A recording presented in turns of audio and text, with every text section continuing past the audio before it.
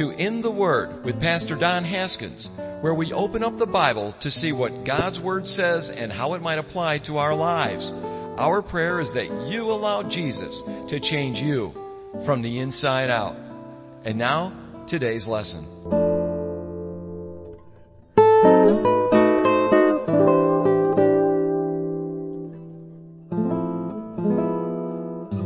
In 1 Corinthians chapter 8, Paul speaking, he writes, "Now concerning things offered to idols, we know that we all have knowledge.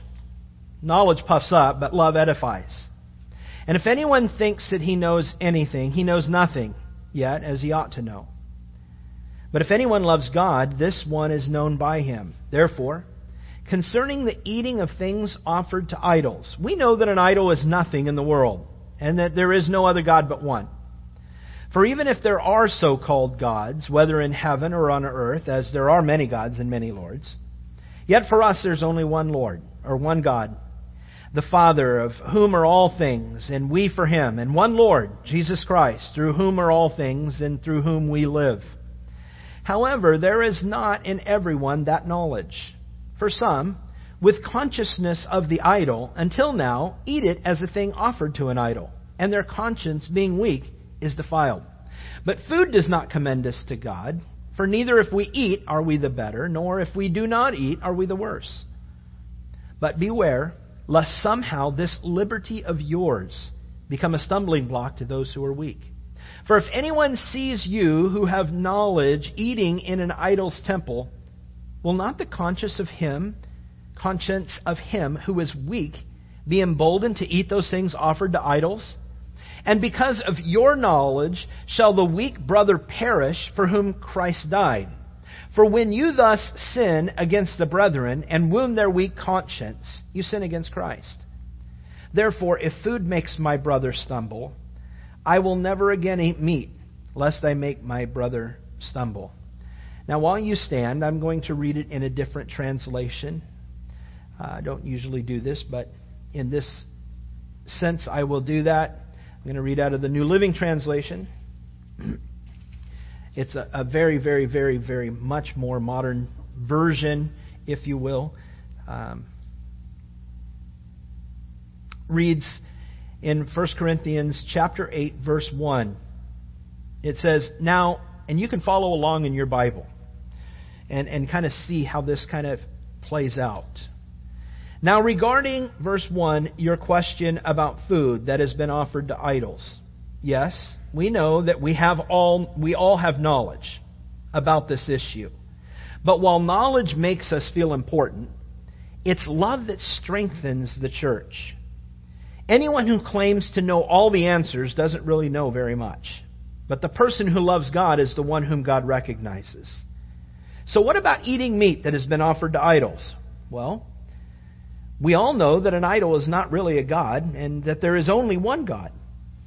There may be so-called gods both in heaven and on earth, and some people actually worship many gods and many lords, but for us there is one God, the Father, by whom all things were created, and for whom we live. And there is one Lord, Jesus Christ, through whom all things were created, and through whom we live. However, not all believers know this. Some are accustomed to thinking of idols as being real. So when they eat food that has been offered to idols, they think of it as the worship of real gods, and their weak consciences are violated. It's true that we can't win God's approval by what we eat. We don't lose anything if we don't eat it, and we don't gain anything if we do. But you must be careful so that your freedom does not cause others with a weaker conscience to stumble. For if others see you with your quote-unquote superior knowledge eating in the temple of an idol, won't they be encouraged to violate their conscience by eating food that has been offered to an idol? So because of your superior knowledge, a weak believer for whom Christ died will be destroyed. And when you sin against other believers by encouraging them to do something that they believe is wrong, you're sinning against Christ. So if what I eat causes another believer to sin, I'll never eat meat again as long as I live, for I don't want to cause another believer to stumble." Father, here I have read this passage in two different versions in order to help us to, at the outset, get a good understanding and a grasp on what it is that Paul was sharing with the believers there in Corinth. And I pray, God, that you would help us to glean from his words, Lord, not just to a church some 2,000 years ago, but for our church today as a corporate body as well as us individually. What is it that you're going to say to us? How is it that you're going to affect our hearts? What will you do in us spiritually today, Lord, that we will allow you, Lord, to do a work? I pray, God, that we all offer ourselves before you right now. Lord, there might be unbelievers in here. I know that there's believers in here, but there may be unbelievers in here that don't have a relationship with you. I pray, God, every single one of us can honestly say, you know what? Here's the thing. I'm going to lay myself out there. I'm going to open my heart up, and I'm going to just allow God to do a work in my life today. Believers and non-believers. And I pray by the end of the message today, Lord, that those who don't know you will come to know you. Those who do know you in this place, I pray that their faith is strengthened and that they can walk out of this place knowing you better. Walk out of this place knowing how they might represent you better, Lord, on a day-by-day basis. In whatever sphere of influence that each one of us have in this room, that we would rightly represent you as a light into a dark world.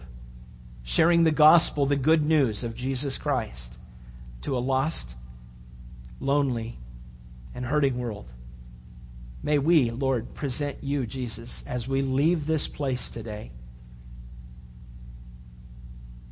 because we've been encouraged here today by your word. And so, Lord, I lift up this time to you, this message, in Jesus' name. Amen. Amen. You may be seated. You may be seated. Paul writing, he says, now concerning things offered to idols, we know that we have knowledge, but knowledge puffs up, but love edifies. An idol is anything that one would worship as a god. Someone would worship as the affection of their life, the goal of their existence. You know, we look at idols and we would think, maybe as we read it in 1 Corinthians chapter 8 as some little stone or wooden object that would be set up in a home. And rightly, that would be the case in many instances. Sometimes that was the case. Sometimes it was a little idol. God speaks through, Isaiah saying, hey, they carve out of a piece of wood a little idol that has eyes, but it cannot see, and ears, but it cannot hear, and a mouth, but it cannot speak. And they bow down to it. But out of the rest of the wood, they throw it in the fire for heat, or they do something else with it. They make a tool out of it. Out of the same wood comes forth an idol, and then something that is nothing sacred whatsoever.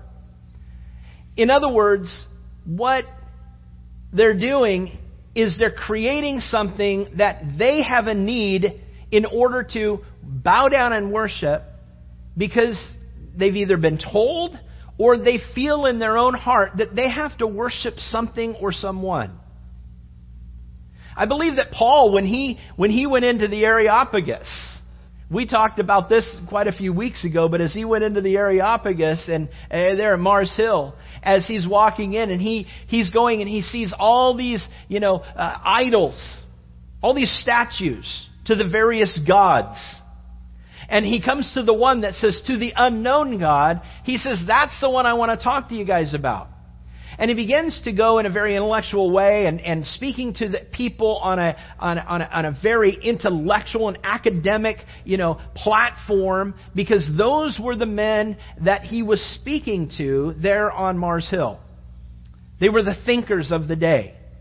But he was looking at that one unknown God, and he kind of became pretty crafty in the way that he, presented that. He says, I see that you have all these statues and these idols to gods. And they bowed down to him, obviously. But there's one here that you have that says to an unknown God. He is the one I want to talk to you about because he's the one that you have to know. You've got to know. You've got to be introduced to, because He is above all other gods. And so He uses that as an opportunity to present the God of heaven, God the Father, the creator of the universe, the God that we serve, the God that we ascribe to. Here's the thing. He uses this as an opportunity to present the true God. And so sometimes we look at and we consider in our mind that an idol is a little statue, or maybe it's a carved, beautiful marble piece, But it's not always that case. An idol can be anything. You might sit there and go, yeah, well, it's good that we don't have those things today. It's good that we don't struggle with idols today. But I think that all of us can struggle with idols. Idols can be money. Idols can be relationship. Idols can be phones. Idols can be electronics. Idols can be games. Idols can be a sport. Idols can be sewing. It wouldn't be for me, but it could be for some of you. An idol can be whatever it is that you just can't live without. Think about it for a second.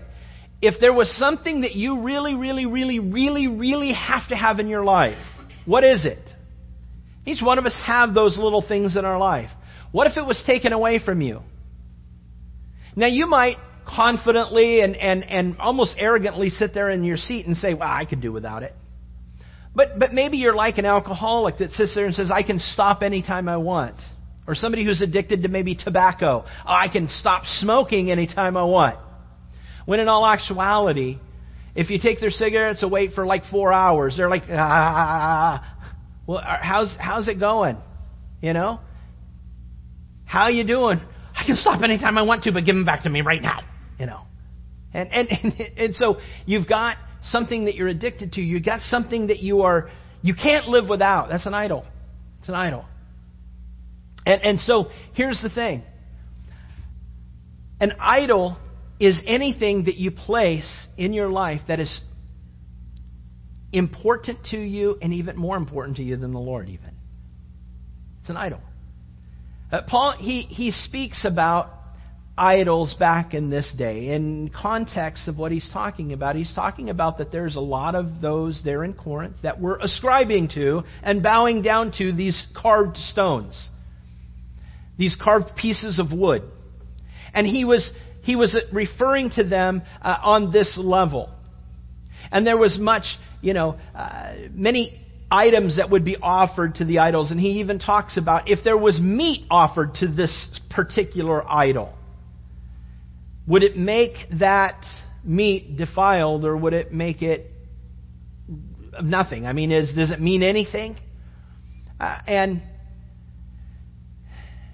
But before he gets into it, he wants to address something. He says, now listen, this is a subject matter, not just for those back in Corinth, but it's a subject matter that we today in Calvary Chapel Christian Fellowship, July 3rd of 2016, if my sister's listening to this right now, happy birthday, Denise. Everybody say happy birthday, Denise. It's my sister's birthday. Happy birthday, Denise. All right, now I'm going to have her, now she has to listen to this message. And so here's, on this day, you hear this message. On this day, you are hearing what is being spoken. And the thing is that what I want to address, and because I threw my sister's name in there, I just threw my brain off of what it was that I was going to talk about. So I'm going to get back into my notes because that was a little bit of a rabbit trail.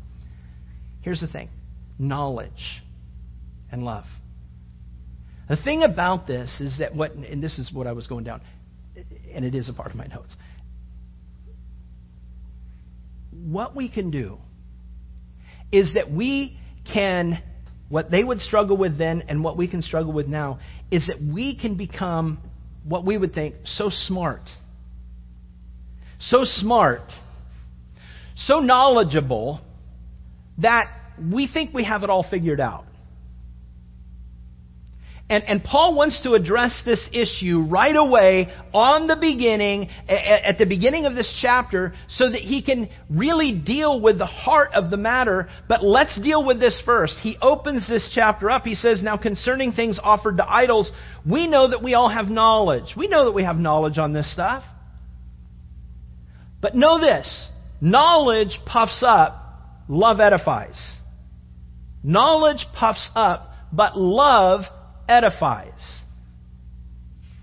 Now, is Paul saying, if knowledge puffs up and love edifies, shall we forsake knowledge for love? Shall we just cast out knowledge? Well, I don't think so. If you can turn with me there. I know that I'm going to be pressing time here, but you can turn with me to Proverbs chapter 1. Proverbs chapter 1. All the way. If you go to all the way back into, where Psalms, it's the biggest book of the Bible, you go to Psalms and you just go right and you'll find Proverbs right there. Right next chapter. Right next book. Very next book. Proverbs chapter 1. I want you to see this actually. Proverbs chapter 1. I'm going to read a little bit from here. I want you to hear. We're talking about knowledge. Should knowledge be forsaken? Is Paul talking about knowledge being forsaken for the sake of love? Do we only emphasize upon love and forsake all knowledge? Well, listen to what is that what Paul's saying? Let's listen to what Solomon says. It says in verse 1 of chapter 1, or Proverb 1, it says, the Proverbs of Solomon, the son of David, king of Israel. That's who wrote it. He says, to know wisdom and instruction, to perceive the words of understanding, to receive the instruction of wisdom, justice, judgment, and equity, to give prudence to the simple, to the young man knowledge and discretion. That's the purpose of him writing all 31 chapters of Proverbs. He says, a wise man will hear and increase learning. A wise man, or a man of understanding, will attain wise counsel, to understand a proverb and an enigma, the words of the wise and their riddles also. And then he says something here. He says, the fear of the Lord is the beginning of knowledge. But fools despise wisdom and instruction. And so then he begins to plead with his own son. Solomon pleading, the wisest man ever to live, begins to plead with his own son. And he says, my son, hear the instruction of your father, and do not forsake the law of your mother. For they will be graceful ornaments on your head and chains about your neck. And then he goes on and he says, listen, if sinners entice you, don't go with them. And he talks about various ways that sinners will try to entrap you to get involved in the things that they're doing. And then he calls, in verse 20, he says, wisdom calls aloud outside. She raises her voice in the open squares. And so he's likening wisdom as unto an individual, if you will. Wisdom is crying out, calling aloud. She raises her voice in the open squares. She cries out in the chief concourses. At the openings of the gate in the city, she speaks her words. And here's what wisdom says, Solomon says. He says, this is what wisdom says to the simple ones out there. This is what wisdom says to you, to me. He says, how long, you simple ones, will you love simplicity? For scorners delight in their scorning, and fools hate knowledge. Do you hear what that just said? Fools hate knowledge. Is knowledge bad? Well, not according to Solomon, not according to the Word of God. Turn at my reproof. Surely I will pour out my spirit on you. I will make my words known to you, because I have called and you refused. I've stretched out my hand and no one regarded, because you disdained my counsel. So what's he saying here? He's saying wisdom called out to those that were open to hear. And as they heard wisdom talk about the knowledge of the Lord, they go, I don't want that knowledge. I disdained that kind of counsel. That's like me standing up here, not that I'm wisdom, but that I'm standing up here in a figurative way saying, the Word of God says this, and you say, I don't care what the Word of God says. I don't care what I disdain what the Word of God says because it limits me from being everything that I want my life to be. And what wisdom is crying out to people saying, listen,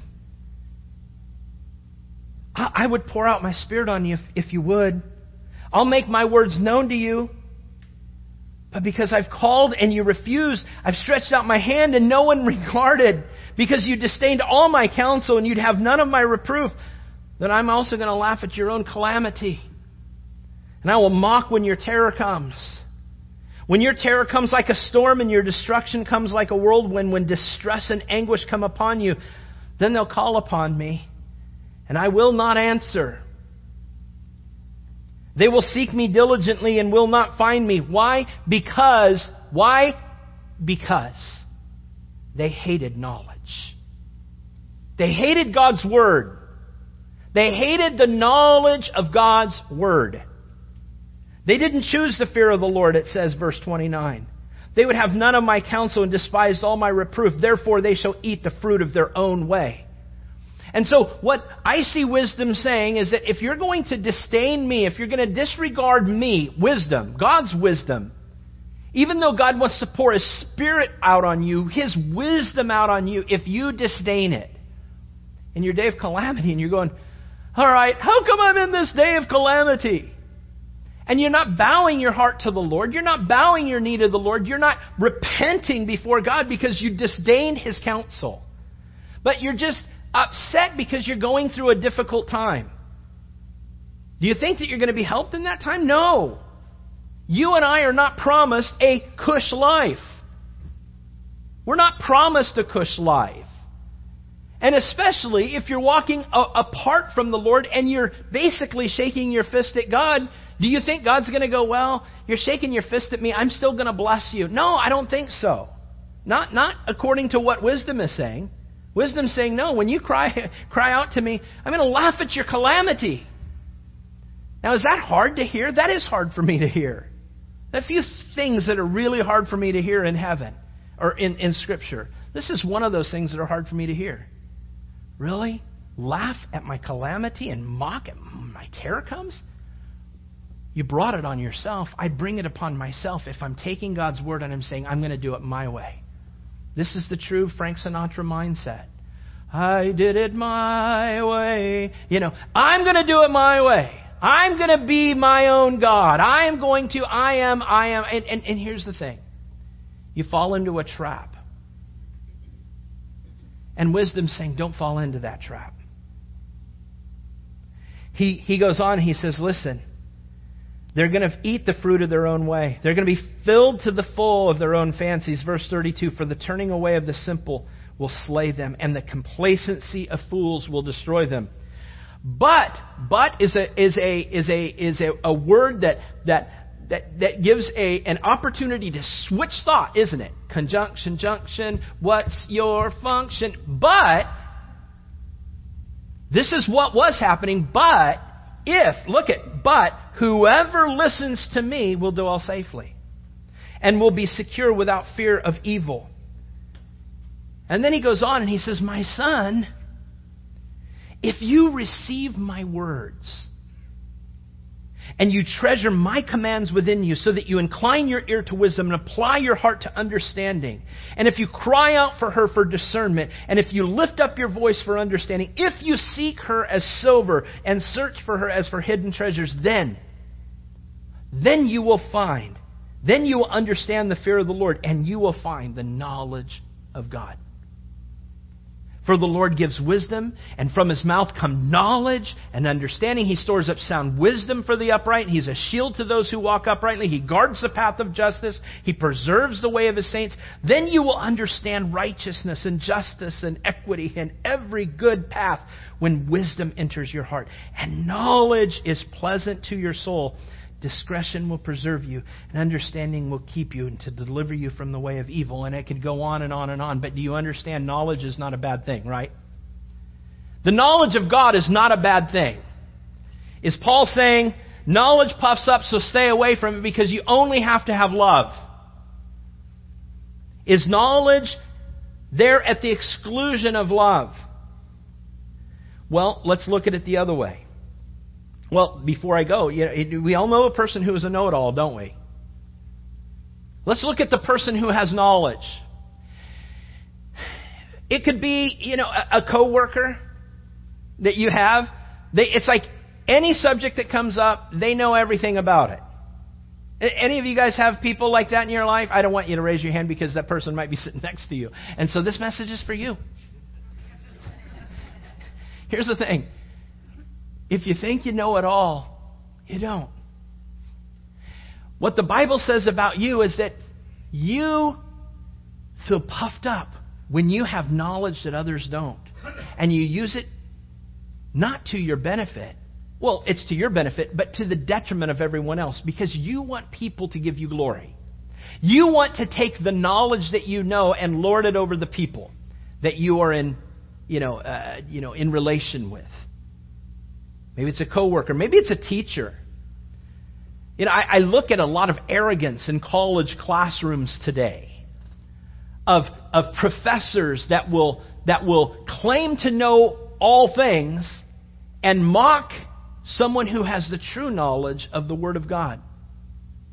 And they'll be a know-it-all. They'll knock you down as a Christian and berate you. And it might not even be in college. It could be in high school.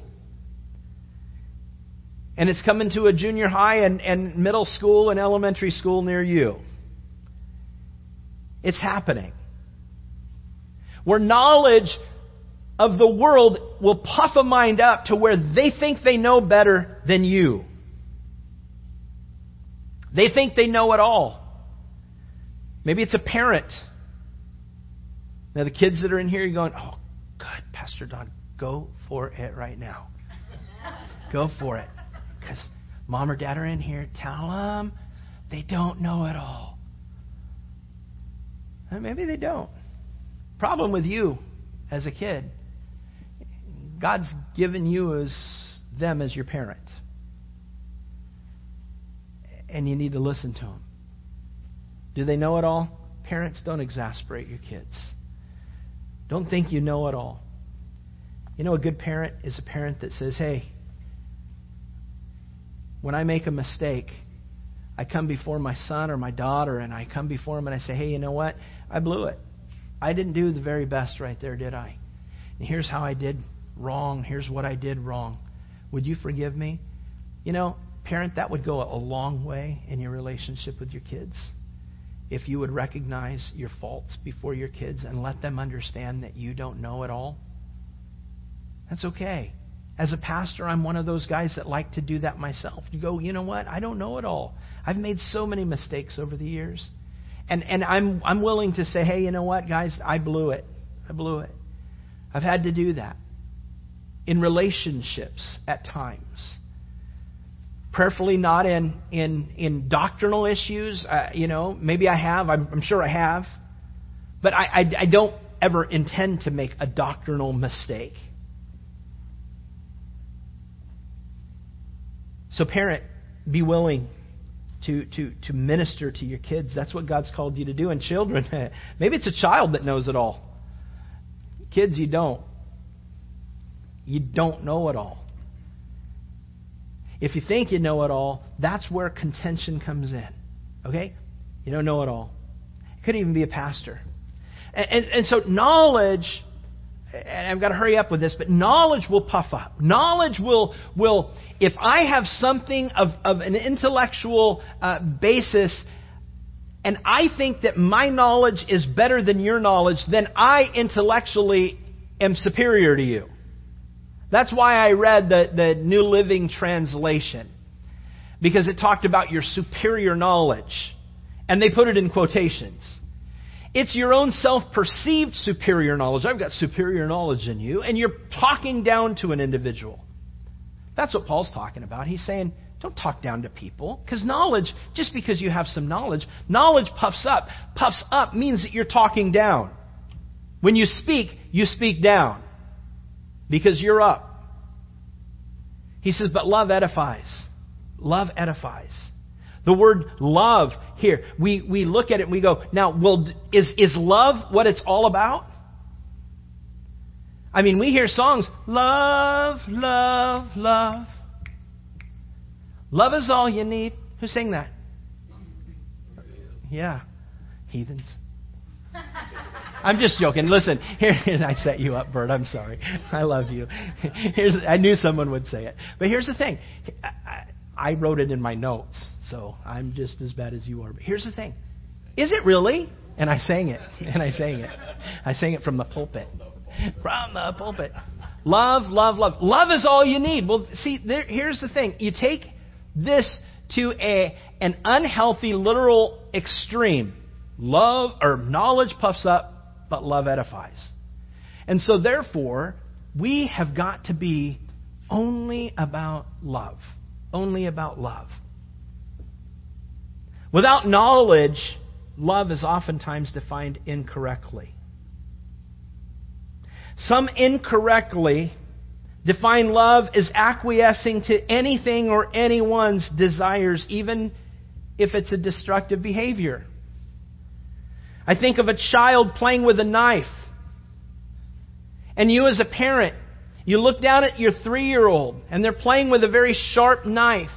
And you reach down and they're having a good time with it. You didn't know that they had it in their hand. What kind of a parent are you? Listen, you reach down and you grab that knife from them. And what does the child immediately do?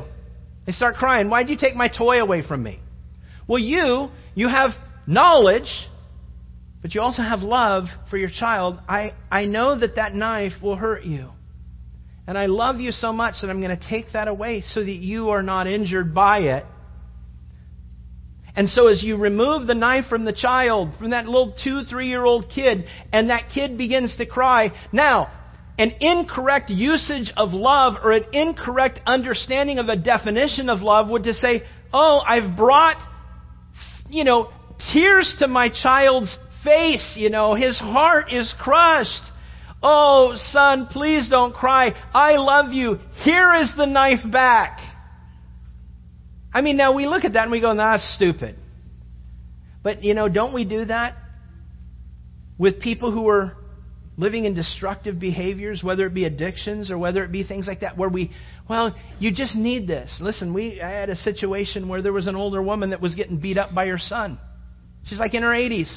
Her son was beating her up. And she called out and cried out. And my wife and I, we gave her shelter for a season. Put him in jail. He beat his mom. What kind of a guy is this? I went into the house and wanted him to try to beat on me because in my flesh I wanted to protect his mom. There's certain things that infuriate me, but you take advantage, not just take advantage of an older person, but beat them. And you're going to have a problem. I have a problem with that. And when that happened, I got in his face a little bit. I wanted him to just try something. Because I wanted him to feel what his mom felt. But he wouldn't. You know why? Because that's what those kind of guys are. Oh, I can beat an 85, 86, 87-year-old woman, but somebody that's my size, actually bigger than me, yeah, I'm going to keep my mouth shut. You know why? Because you can hurt me and I don't want to be hurt. Coward. Bully. Here's the thing. Was that right of me as a pastor? No. My flesh would jump out. See, I make mistakes too. But here's the thing. She put him in jail. I want nothing to do with him. I want nothing to do with him. And then he calls her and she takes a phone call. Mom, please, do you understand how bad it is in here? Please, come and pay my bail. Behind her back, and she goes and pays his bail. Gets him out. What does he do? He does it again. He just keeps doing it. What does she do? She keeps going and helping him out, giving him money, going out. She has a restraining order against him. She allows him back into the house constantly. Does he still do this stuff? Yep, still does it. Still does it. He dropped her off in her 80s on the side of a road coming back from Dallas one time because she was saying something to him that he didn't like. And he says, "Shut up, woman. It's her car, her money. He has no job. He's living at home with mommy as like a 45, 50-year-old man. And he's berating his mom. I just wish you would die, woman. Would you just please die?" This is the kind of words that he would say. And he got mad at her one time. He dropped her off on a road and like coming out of Dallas and said, "You find your own way home." This is the kind of guy I like to wring his neck. I would. But what does his mom do? Every time he came and said, "Oh, Mommy, please, please, please take me back," she'd fork out money. She kept doing all this. Was that love? No, that wasn't love. She wanted to love her son. She really, really wanted to love her son, but she's gone now. I don't even know what's happened to her son. He's probably in prison now. I have to believe he's in prison because he didn't have anybody else to beat up. Point is, when we display love incorrectly, it's not love at all. It's enablement. I look at this and I've got to hurry. I'm not going to get all the way through this chapter, but let's set it up for next week. Knowledge puffs up, but love edifies. Love is all you need. Love is all you need. I will speak much more in depth after I do much more foundational and groundwork of a church here locally. I do want to meet with the pastor. I want to talk with him and speak with him on why he is saying the things that he's saying. And this Suncoast Community Church here locally, which I will, like I say, I'll speak a little bit more on it because it is. Kevin had made a mention this morning. He says, Brett started the conversation and I ended up getting involved in his devotion yesterday, and I basically gave the devotion. Not really, but I spoke mostly. That's a cheap way of doing a devotion. You got it next time too, bud. Here's the thing. There are very few things that get me to a point where I'm so riled up that I have a hard time containing myself. And when we get a pastor from a pulpit speaking blasphemous things to a congregation, not just to any congregation, but to some of his congregation are people that used to be here. And they're hearing it and they're listening to it. Some of them were in leadership here. And I'm going, did you not listen?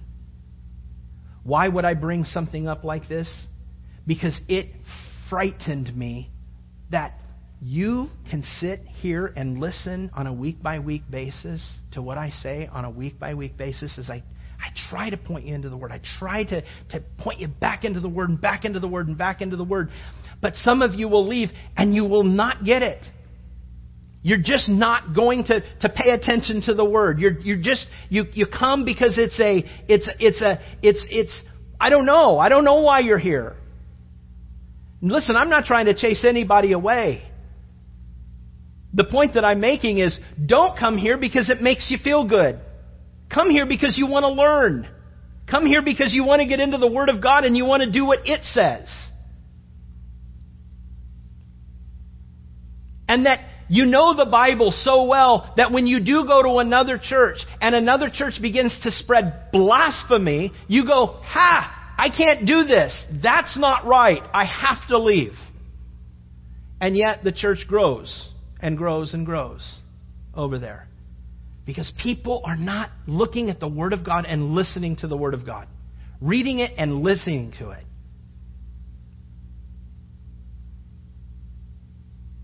They've abandoned the Word of God because they don't like the consequence that the Bible details for all who deny a relationship with God through the sacrifice of His Son, Jesus Christ. I don't have time to get into hardly anything more but this one little section, and that's this. Here is a quotation from the pastor. This is his words to his congregation, his 1,600 membership congregation, of which some are formerly our brothers and sisters from this fellowship. He says the nature of God is not justice or truth, but love.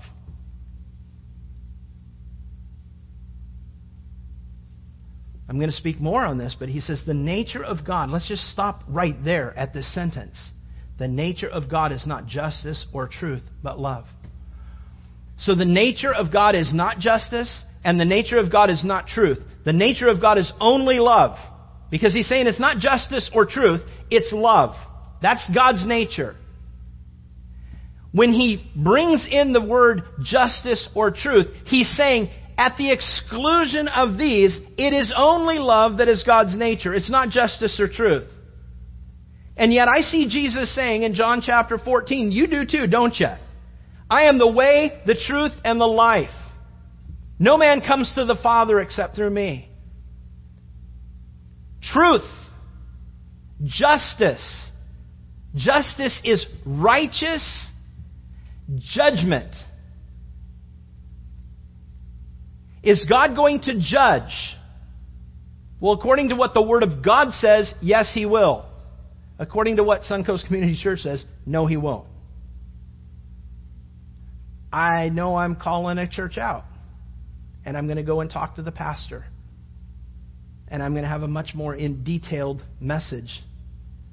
And you might sit there and think, well, why would you bring these things up of what he said? That's none of your business. No, it is every bit of my business for this reason. I've got people that used to be here over there listening to this hogwash.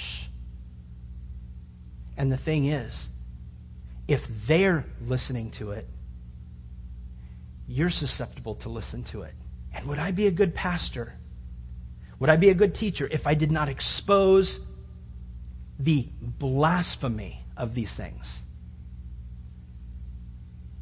God's nature is justice.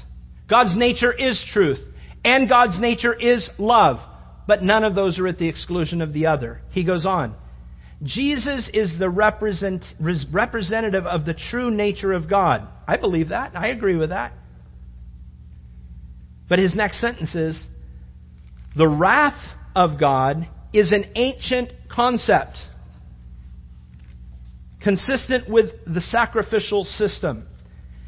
In this system, which his church does not believe in this system, God is so removed and cannot come in contact with mankind due to the sin of the people. God is angry, and He needs to be appeased through some blood being shed. Jesus shed His blood, and now God's content. This is inconsistent with the teachings of Jesus and the personal nature of a loving God that Jesus portrays. That's His words. It's inconsistent. Jesus never said this. The Bible doesn't talk about the wrath of God. Oh, I don't know. Romans chapter 1, verse 18. For the wrath of God is revealed from heaven against all ungodliness and unrighteousness of men who suppress the truth in unrighteousness. That's what he's doing. He's suppressing the truth in unrighteousness, because what may be known of God is made known or manifest in them, for God has shown it to them. For since the creation of the world, His invisible attributes are clearly seen, being understood by the things that are made, even His eternal power and His Godhead, so that they are without excuse. Because although they knew God, they did not glorify Him as God, nor were they thankful, but they became futile in their thoughts. That's futility over there, man. I warn you, stay away from the church. You have friends over there. Warn them that their pastor is a false teacher.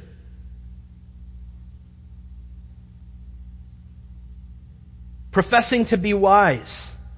Or they became futile in their thoughts, and their foolish hearts were darkened. Professing to be wise, they became fools. It's exactly what's happening right here. This isn't an ancient concept. This is the Word of God.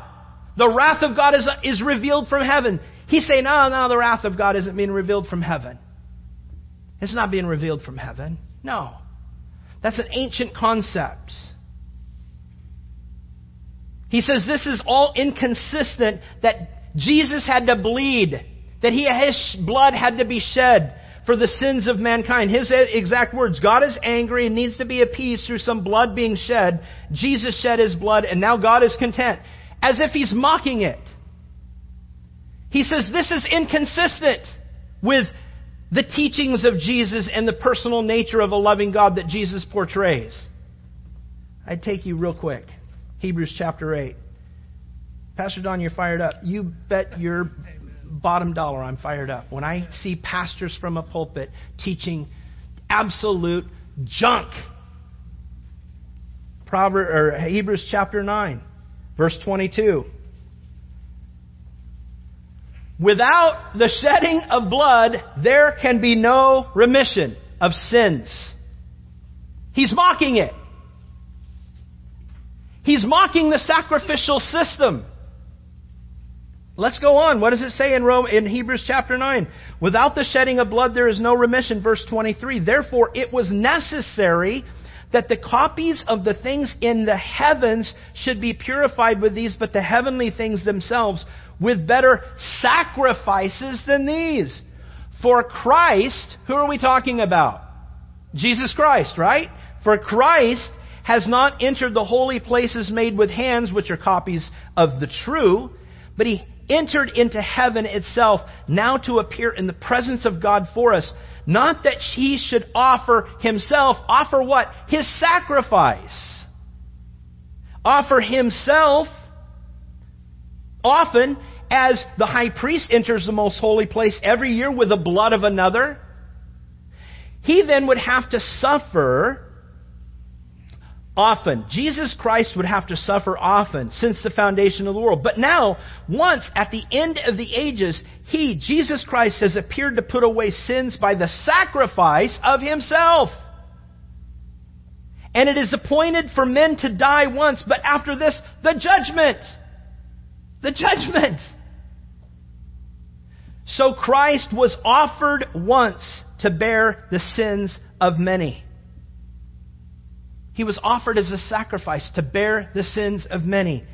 This man does not believe that Jesus Christ died for our sins. He doesn't believe in a literal hell. He doesn't believe these things. I don't have time to get into these, but here's the thing. His whole precipice is community and love. We just want to love. And I think Paul's talking about that. I think that He's made an idol out of love. But love without knowledge is an abortion. It's an aberration. It's a huge aberration. Knowledge without love is an aberration. It's a huge aberration. Love coupled with knowledge. Paul's saying, don't use your knowledge to talk down to people. But use your knowledge in concert with love, and you'll start speaking for the Lord. You'll start speaking as a servant of the Lord. It's obvious Paul's not saying chuck the knowledge, because Paul has so much knowledge in 1 Corinthians, doesn't he? He speaks so much knowledge, but what does he do it in? He speaks knowledge and love. He doesn't just focus just on love, but he speaks on knowledge coupled with love, because knowledge apart from love is puffed up. Love apart from knowledge is lost souls.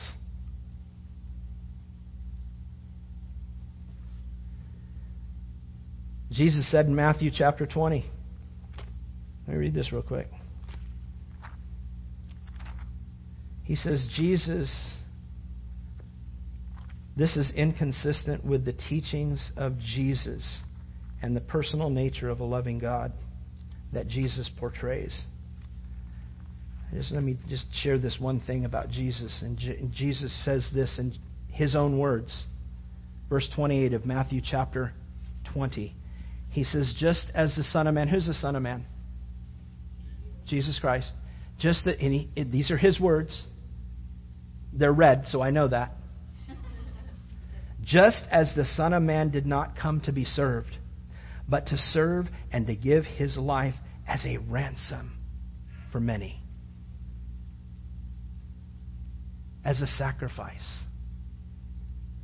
Offering it as a sacrifice. His blood had to be shed. Without the shedding of blood, there is no remission of sins. I got fired up yesterday. I got fired up a little bit again today. I want to meet with this pastor before I go much further with this.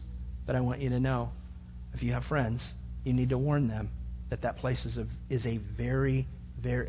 Have them, don't just take my word for it, have them read the manifesto that he wrote and sent to every one member in his church back on February 14th of 2016. He writes it out himself. He says, this is who I am. This is what it is. This is what I say. This is who we are. This is what we believe here at Suncoast.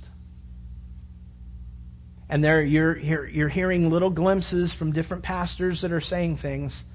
And I was challenged by our guys yesterday. Hey, find the pastors, find other pastors, local pastors, and go to the guy. I'm going to go to him myself first. Pray for me. Pray for that meeting.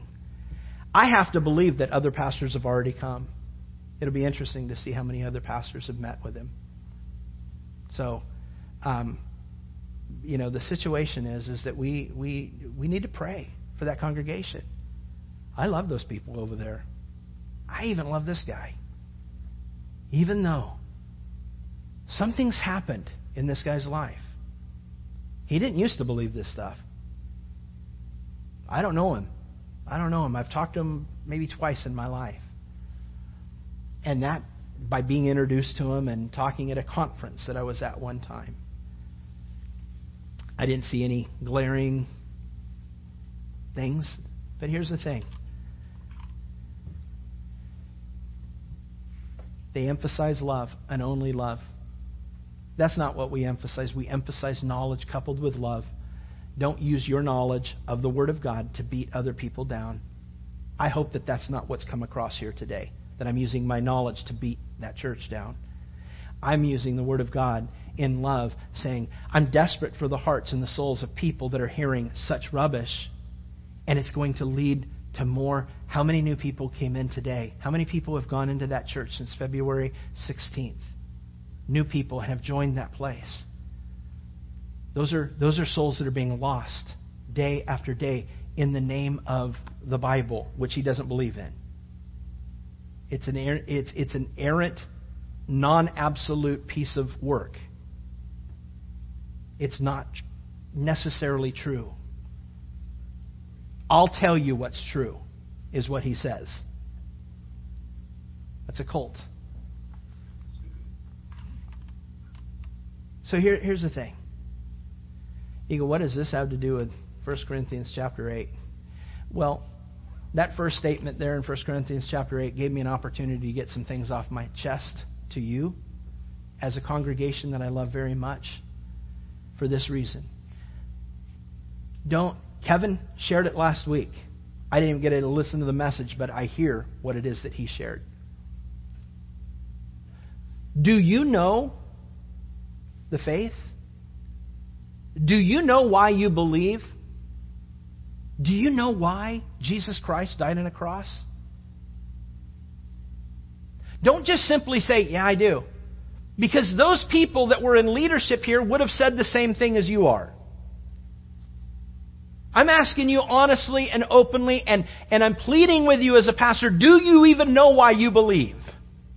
If you don't, dig in. Ask me questions. I'll point you to the Word of God. I don't want to make it my word. It's not Don's word. It is the Word of God. What does the Word of God tell us? And if the Word of God contradicts what Don says, run from me, because I am not teaching the truth. If what I say contradicts what this book says, you got to leave. You got to go. You got to run. You got to flee. That was really offensive of what you just did for that church over there. No, it's not. Paul did that. Many times Paul did that. He not only named people, he told us what they were doing. And he warned people to stay away from them. Alexander the coppersmith has done us major harm. The Lord repay him for his deeds. I haven't asked judgment to come down on a guy. Paul did. Here's the thing. I'm going to pray, and we will pray as we leave here in the study here today, that God grabs a hold not just of his heart, but of his leadership's heart. That's what scares me. These are people that use the Bible that they're either too afraid to talk to their pastor, or the congregation is too afraid to talk to their pastor, or somebody is too afraid to talk to him, or they have become brainwashed. I don't know what the other answer. I know this couple that was with me was solid. How is it that they became so duped? And if they can become duped, you can become duped.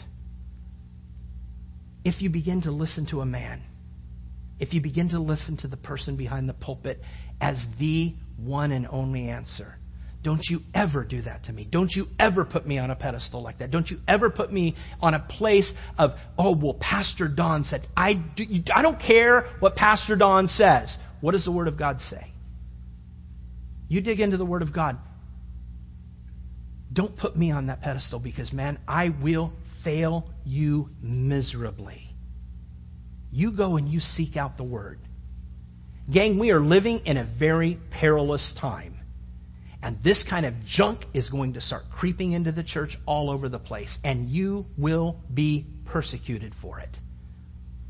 You will be looked at as a person who is non-tolerant. You will be looked at as a person who is not willing to be, inclusive of everybody. Because Jesus is love. Obviously he includes everybody. No, he loves mankind.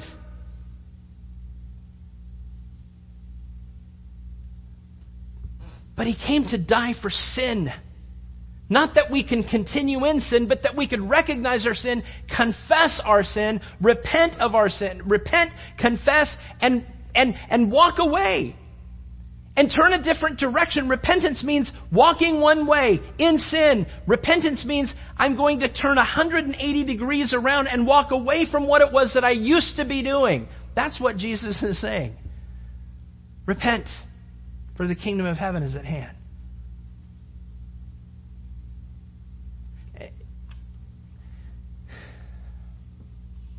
Do you know John 3:16? Do you believe John 3:16? I mean, do you really? Do you believe it? Let's say it together. For God so loved the world that He gave His only begotten Son, that whosoever would believe on Him would not perish, but have everlasting life.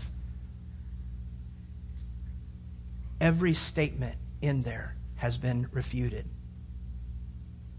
by that pastor and now by the congregation. That grieves my heart.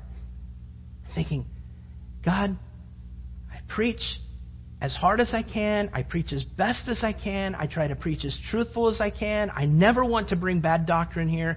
How is it that these people got away like that? When they were so attentive. They were in leadership meetings. They were in my home. They were listening to the Word. They got excited about things that we talked about in the Word. How is it that they got duped? How is it? How is it that they chucked John 3:16? How? I don't understand. Do you believe John 3:16? You sink that deep down inside your gizzard and you never let it go, man. Pastor Don, we don't have a gizzard. I know. I know.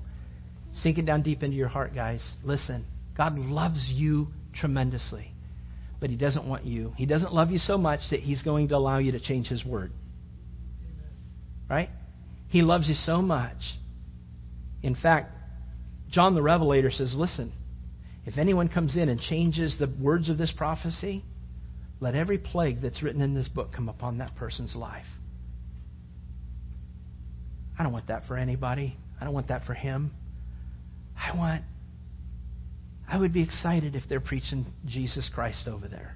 I've never had any ill will for anybody that is preaching the gospel. It's not about Calvary Chapel. It's about the church of the true church of Jesus Christ, of which I think we're just one of many here in Sarasota. Pray for those pastors that are out there preaching the gospel, the true gospel. But pray for those who aren't.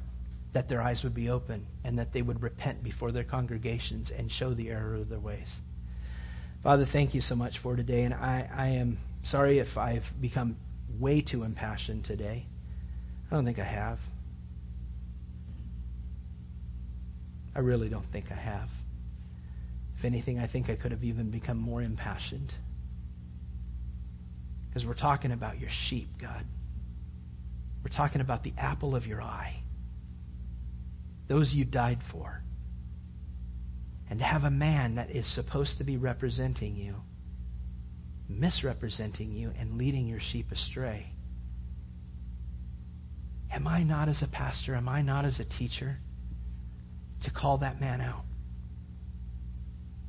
If I did the same, would another pastor not be failing at his duty or at his job by calling me out?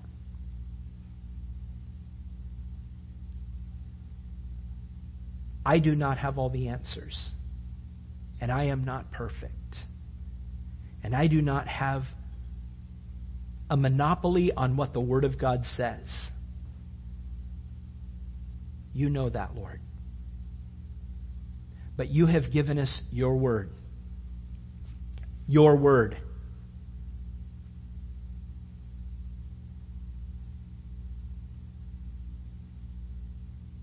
It is the standard, not my word. Not any man's word.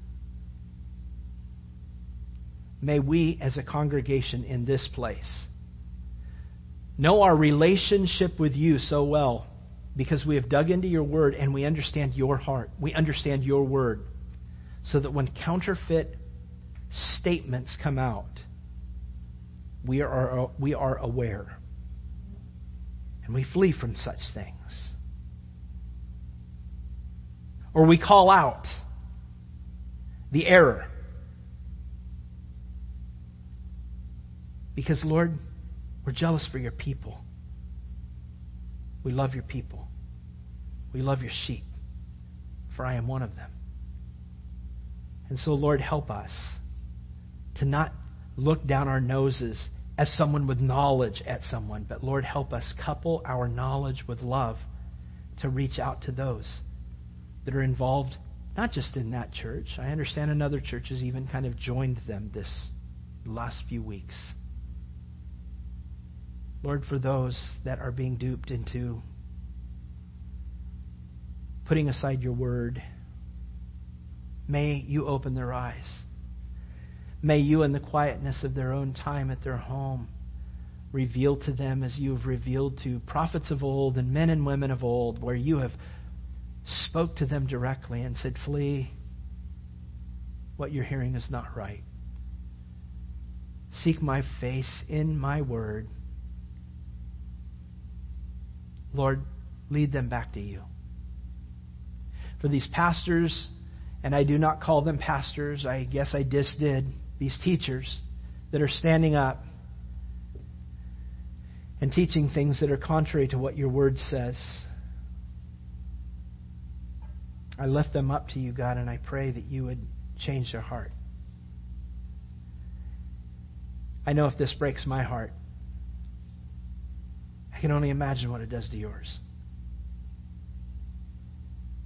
And yet, Lord, you still remain God on throne, and you're not panicking.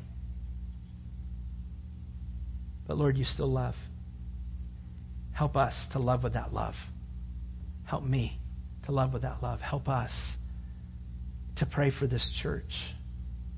We do. We come before you right now, and I lift up Suncoast Community Church to you right now, Lord. I pray that your hand would be involved in the leading of that ministry back to you. I pray that every congregation member in that place, every visitor that goes in there, does not get sidetracked because of the programs that they might have, because of the community mindset that they have, but that they can be drawn to you and your word. Because, Lord, you've never called us to become a social club. You've called us to follow you. Our reason for existence is to bring glory to you, and I pray, God, for them. We pray for those congregants over there, the leadership over there. Draw them to you. May they see you high and lifted up as Isaiah did. On the year that Uzziah died, I saw the Lord high and lifted up. I pray, God, that they see you high and lifted up. And as Isaiah cried out to you, Lord, when you said, whom shall go for us? Whom shall we send? May they, with a collective cry, say, I will. Send me. Here I am. God, may they hear your voice. May they be drawn to you. And if this does not correct itself, then Lord, I pray that you remove the ministry. But I pray, God, for repentance. And I pray, God, that they would come back to your word. And may we never stray. May we stick into your word. May we have a heart to dig into your word and not be satisfied with just what a person says from the pulpit, but that we would be satisfied when the person says from the pulpit what the Word of God says, and you can back it up. And so, Lord, I lift that to you, and I pray, God, that if anybody here today, I know this was a really different service. This is probably not a service that a lot of people have ever been a part of, especially here at Calvary Chapel. I don't know that I've ever really done what I've just done here today. But I pray, God, that if anybody has been caught off guard by this, I just pray, God, that they go before you and ask, Lord, was this really of you? And if so, then how can I pray? Draw me to you. Help me to not be duped. Help me to have a passion for your truth and your word, as this pastor just did today. And so, Lord, I lift that to you, and I pray, God, that you would just guide our fellowship towards you and only you. In Jesus' name, amen. Amen. Hey, God bless you guys. Have a great rest of the day. If you have any questions, I don't doubt that I'll probably get a letter or two here. But here's the thing. I do this because I love God's sheep, and I love you. And I don't want you to leave here and go to a place that would not teach the truth. And so be faithful, man. Be Bereans. Amen. God bless you guys. Have a great rest of the day.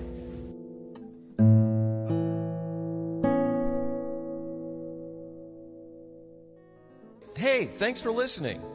So, did Jesus cause a change in you today? Or do you need prayer?